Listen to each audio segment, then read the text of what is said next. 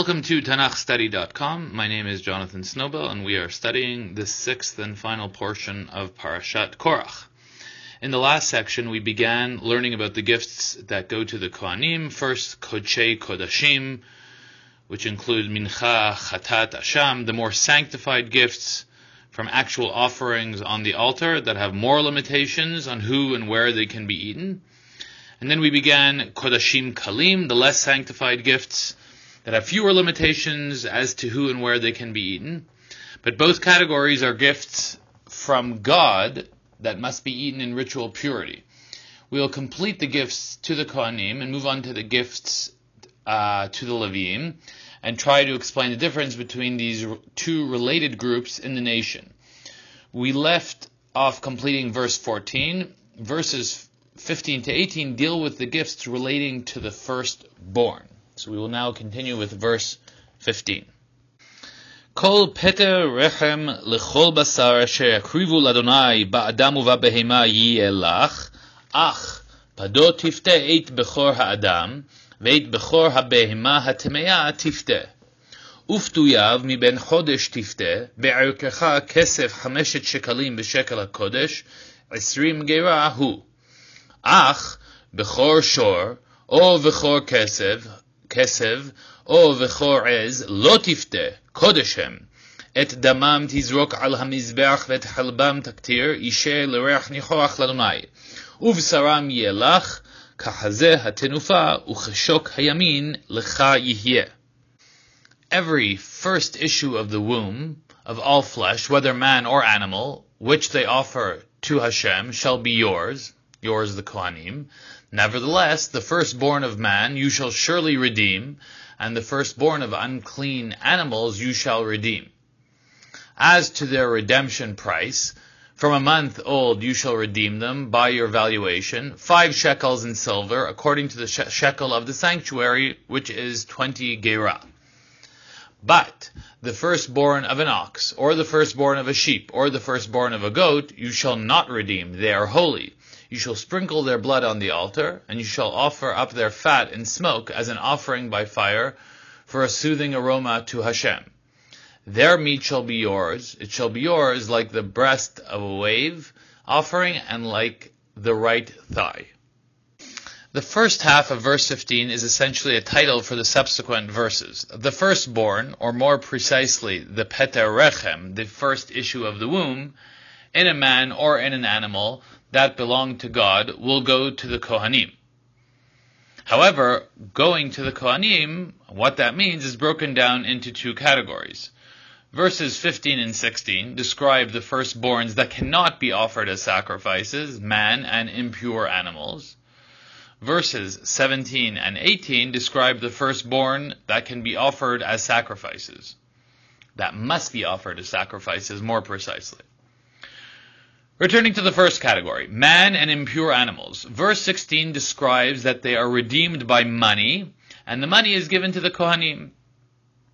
The details, as we are familiar from the mitzvah of Pidyon haben, are from a month old, the age from which, halachically speaking, a newborn baby is considered alive and not a stillborn or a baby born at death, and the price, 5 shekalim. These 5 shekalim, as we said, are given to the Kohanim. Ostensibly, as the Torah here does not specify otherwise, this applies to all impure animals, just as it applies to humans, both mentioned in verse 15. However, Torah Shebe'al Peh cross-references the verse in Shmot, chapter 13, verse 13, V'chol peter hamor tifte v'seh, v'im lo tifte v'arafto. The first issue of the donkey you shall redeem with a sheep, and if it is not redeemed, its neck should be broken. From this cross-reference, Torah Shebe'al Peh teaches us, and we'll read from the Rambam in Hilchot Bikurim in the 12th chapter, regarding our verse in Bimidbar that seems to apply to all impure animals. The Rambam states, Behema temea ha'amura kan hi hachamor bilvad. The impure animal referred to in this verse is referring only to the donkey. There is logic in this ruling for 2 reasons. A, the explicit verse in Shemot, B, the need to limit the definition of an impure animal. There is an extremely long list of impure animals. Were they all meant to be redeemed? Cats, dogs, horses, bears, to name a few. If we now go back to our verses, we can make the following adaptation. The second half of verse 15 mentions firstborns of man and impure animals. Now we have to state, for impure animals, see Shemot 13:13 and Torah Sheba'al Peh, which refers to donkeys only, and to redeem with a sheep that is given to the Kohen or break the neck of the sheep. Verse 16, that talks about redeeming from a month old and older with 5 shkalim, is only referring to the firstborn of humans. As an aside, the age of 1 month mentioned in verse 16 is relevant in redeeming the firstborn of the donkeys as well, according to halacha. 2 questions that remain unaddressed are, why, out of all the impure animals, does the donkey have special status? This will lead to our studies of Parashat Bo and Shemot. Why does the Torah here formulate the category so broadly, all impure animals, if it only means donkeys? This is a classic question for Rashbam, who likes to address questions of where the Pshat differs from the Halakha in such a strong manner. The Rashbam, however, does not address it, and we will leave it as something to ponder without a suggested answer. We now return to the firstborn of the pure animals. They are not to be redeemed. Redemption means that the inherent Kedusha, sanctity, is able to be transferred from the original object to the object upon which they are redeemed. These pure animals are not to be redeemed because they are so sanctified and they are worthy of being offered on the altar. However, these firstborn animals are given to the Kohanim to offer on the altar, and the Kohanim, are able to eat the entire offering, except, of course, for the blood, which is thrown on the altar, and the various chalavim, the fats that are offered, that are burned on the altar, just like the Kohanim get the breast and the right thigh in other offerings. That's the words in the pasuk. Kachazeh tenufa ucheshok hayamin yelach. What does this comparison mean? Firstly, it means that it is referring to the category we identified in the previous section as Kodashim Kalim, the lower sanctity of Kodashim, as only in Kodashim Kalim do the Kohanim receive the breast and the right thigh. That means that the firstborn offerings are permissible not only to male Kohanim, as in Kodashei Kodashim, but to the daughters and the wives of the Kohanim, their slaves, as in verse 11, and they be eaten outside of the Azara of the Beit HaMikdash throughout the sanctified city of Yerushalayim. One halacha question remains. For how long may the Kohanim eat the firstborn animals that are offered on the Mizbeach? Both the offering of Todah and Shlamim are considered Kodashim Kalim, but the Todah is eaten the day it is offered and the following night, while the Shlamim is eaten for 2 days. So, how long is the firstborn animal offered on the altar eaten for? Rashi, quoting Rabbi Akiva in the Sifri, says that the repeated phrase, Yihiyeh lach, lecha yihiyeh, in verse 18, teaches us that it is eaten for 2 days like Shlamim. Verse 19. Kol tirumot hakodashim asher yarimu v'nei Yisrael Adonai, natati lecha, ulevanecha, velivnotecha, itecha lechok olam. Berit melach olam hi lifnei Adonai lecha ulezaracha itach. All the offerings of the holy gifts which the sons of Israel offer to Hashem, I have given to you and your sons and your daughters with you as a perpetual allotment. It is an everlasting covenant of salt before Hashem to you and your descendants with you. This verse appears to be a summary of all items offered to God that are given to the Kohanim.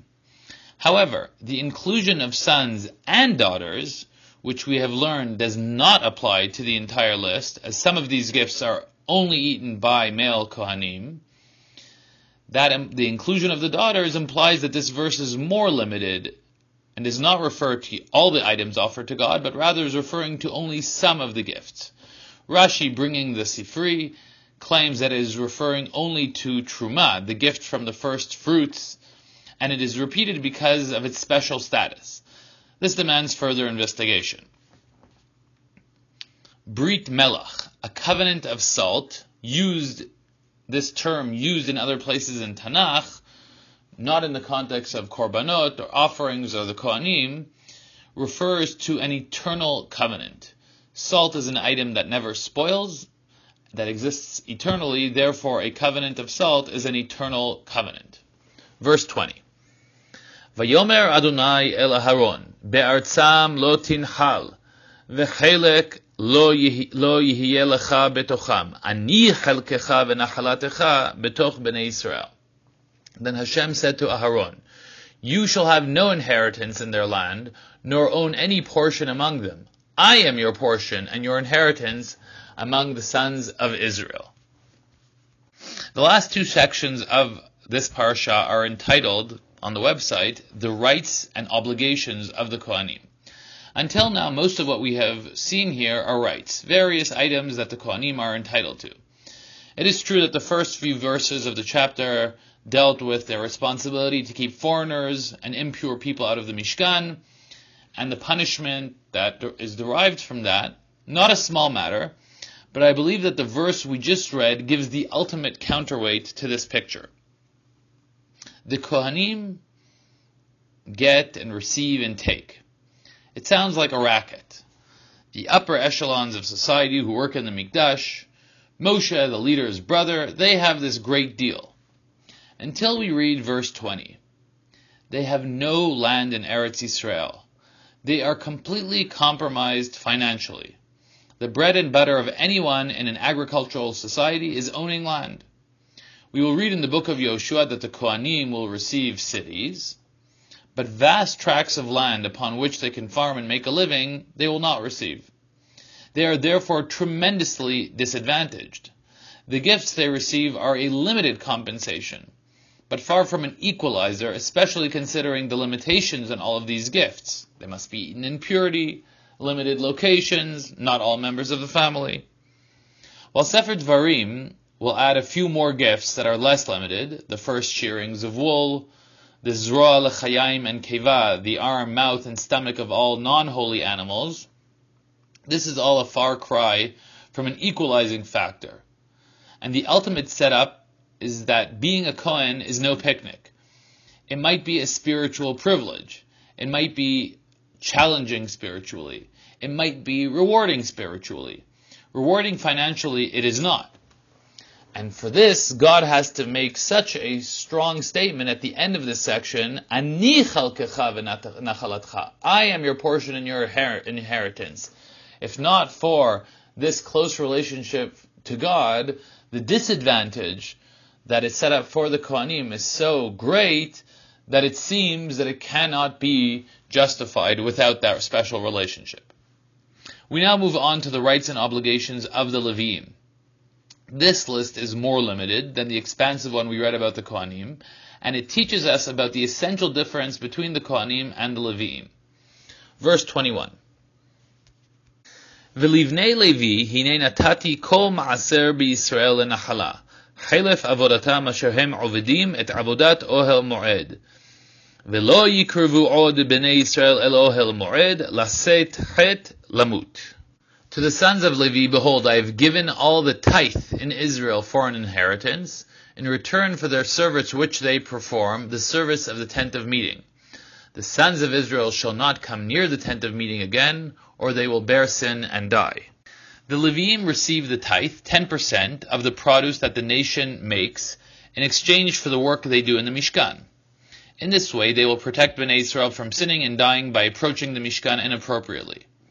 Recall our discussions about the Leviim replacing the firstborns and serving in the Mishkan. We presented the model that the Leviim replaced the firstborns because they did not sin with regard to the golden calf, as opposed to the firstborn. However, we've already mentioned that this model has no echo in our verses throughout Sefer Bamidbar. A different model was suggested. Instead of a firstborn representative from each family serving in the Mishkan, which would sever that firstborn from their family, and that firstborn would be alone with no father or brother to learn or instruct, the Leviim replaced the firstborns as a family unit serving in the Mishkan. Thus, tells us the Torah, since the Leviim are taking our job that we should have been doing through our firstborns, they are entitled to 10% of our produce. Verse 23.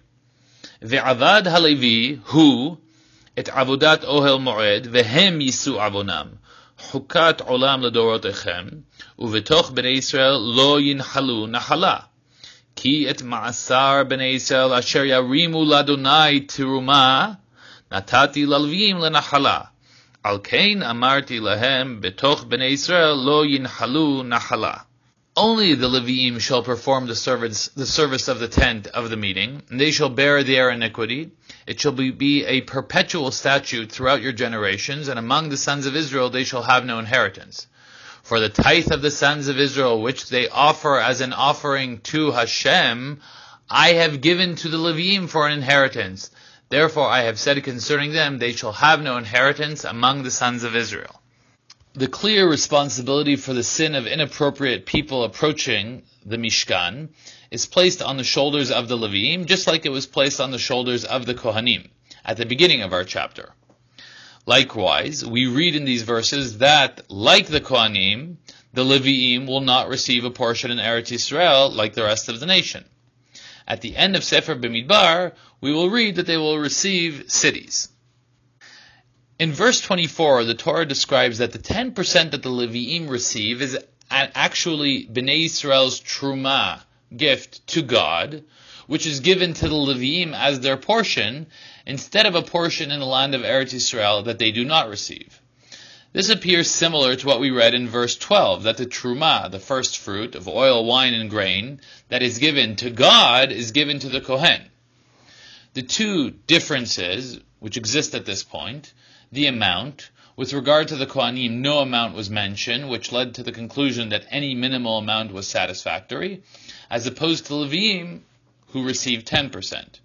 The produce, the gift to the Kohanim, includes those three above mentioned items, oil, wine, and grain, while at least ostensibly at this point, no similar limitation is mentioned with regard to the Leviim, and perhaps they received 10% from a broader list of produce. If it is a gift to God given to the Leviim, we might make conclusions regarding its sanctity of the sanctity of the 10%. Is it sanctified? Who is entitled to eat? In what state of purity may it be eaten? Questions that we've already discussed with regard to the gifts given to God to the Kohanim. Let us continue reading the verses to complete the picture till the end of the chapter. Verse 25. וידבר אדוני אל משה לאמור, ואל הלוויים תדבר ואמרת עליהם, כי תיקחו מאת בני ישראל את המעשר, אשר נתתי לכם מאיתם בנחלתכם, והרמותם ממנו תרומת אדוני מעשר מן המעשר. Then Hashem spoke to Moshe, saying, Moreover, you shall speak to the Leviim and say to them, when you take from the sons of Israel the tithe, which I have given to you from them for your inheritance, then you shall present an offering from it to Hashem, a tithe of the tithe. V'nechshav lachem terumatchem kadagan min hagoren v'chamlea min hayakev. Your offering shall be reckoned to you as the grain from the threshing floor, or the full produce from the wine vat. Kein tarimu gamatem tirumat Adonai mikol ma'asrotechem asher tikhu me'et bnei Yisrael, untatem imenu et tirumat Adonai le'Aharon hakohen. So you shall also present an offering to Hashem from your tithes, which you receive from the sons of Israel, and from it you shall give Hashem's offering to Aharon the Kohen. Mikol matenotechem tarimu et kol tirumat Adonai, mikol chelbo et mikdesho mimenu.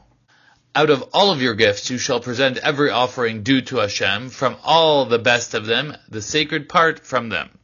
ואמרת עליהם, בהרימכם את חלבו ממנו, ונחשב ללוויים, כי תבואת גורן וכי תבואת Yaakov. You shall say to them, when you have offered from it the best of it, then the rest shall be reckoned to the Leviim as the product of the threshing floor and as the product of the wine vat. ואכלתם אותו בכל מקום אתם וביתכם, כי שכר הוא לכם, חלף עבודתכם באוהל מועד. You may eat it anywhere, you and your households, for it is your compensation in return for your service in the tent of meeting.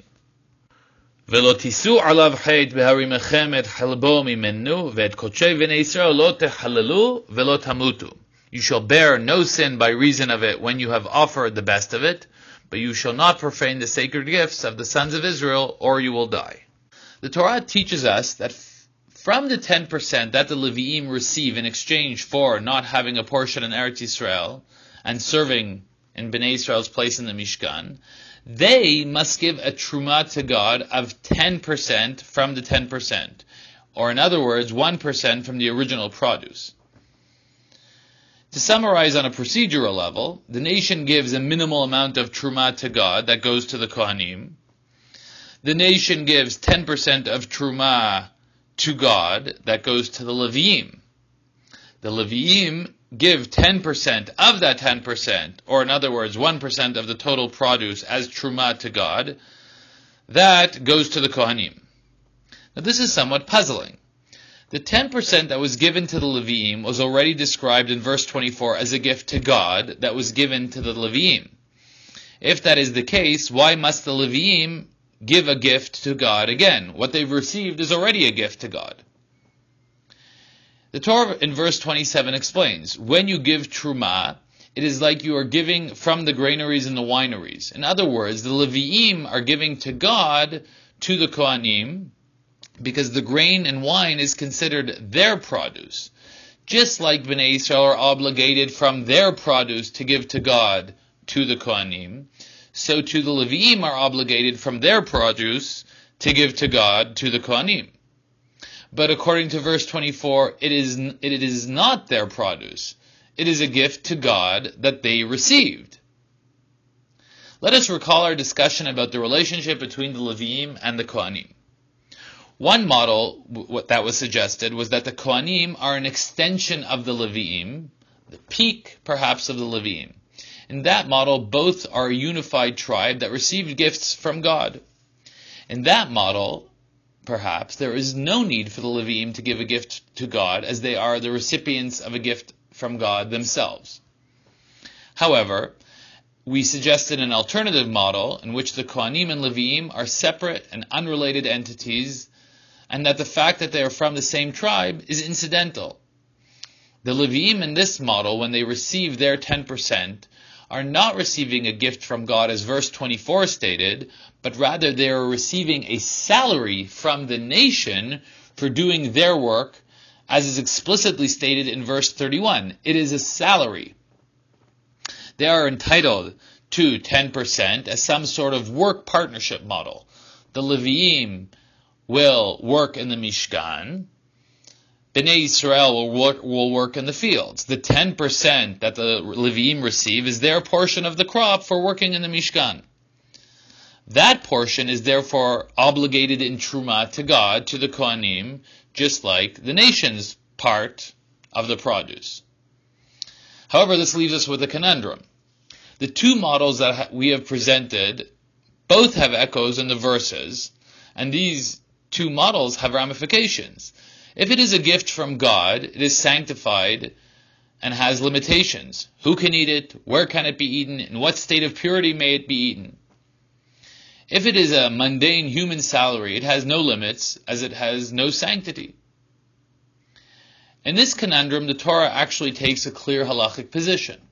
While the two elements exist in theory, verse 28 takes a practical stand. The Torah states that it can be eaten in any place. In other words, there are no limitations. Rashi comments, it can be eaten in a graveyard, a place with ritual impurity, because it is not sanctified, it is mundane. Furthermore, halakha teaches us that while the truma of the Kohen may be eaten by his daughters and wives, it may not be shared with any other non-Kohanim. Not so with the 10% of the Leviim. They may treat it as regular mundane food, serve it to whoever they want, including non-Leviim, whenever they want and wherever they want, pure and impure alike. Ultimately, the Kohanim are eating from God's table. They eat gifts offered to God, and therefore there are severe limitations on who and how this food must be eaten. While such an element exists with regard to the 10% received by the Leviim, as was demonstrated in verse 24, the more dominant element is that the Leviim are receiving a salary from the nation. Therefore, they too must give a gift to God, which goes to the Kohanim, and therefore the 10% that they receive is not considered holy, and there are no limitations on who, how, and where it may be eaten. The common thread that remains between the Kohanim and Leviim is that neither receive portions in Eretz Yisrael, and while they have a special role in serving God, they have severe limitations in their ability to financially get by, and this is the price that they pay for the close relationship that they have with God. And with this we conclude studying Parshat Korach, and I complete teaching the 5 parshiot of Bimidbar, Naso, Behalotcha, Shlach, and Korach, 30 sessions in total. This has been certainly a tragic portion of Sefer Bimidbar that raised hopes and preparations for entering Eretz Yisrael, but those hopes were ultimately dashed and ended with the decree of death of over a 40-year time period for the generation that left Egypt. We will read and continue to read the continuation of Sefer Bimidbar and reopen those hopes and preparations of entering Eretz Yisrael. I hope you've enjoyed and learned from these lessons. If you have questions or comments, you may contact me at jsnowbell@gmail.com. That is JSNOWBELL@gmail.com. Perhaps I should have left my email at the end of every shiur, but better late than never. Thank you very much.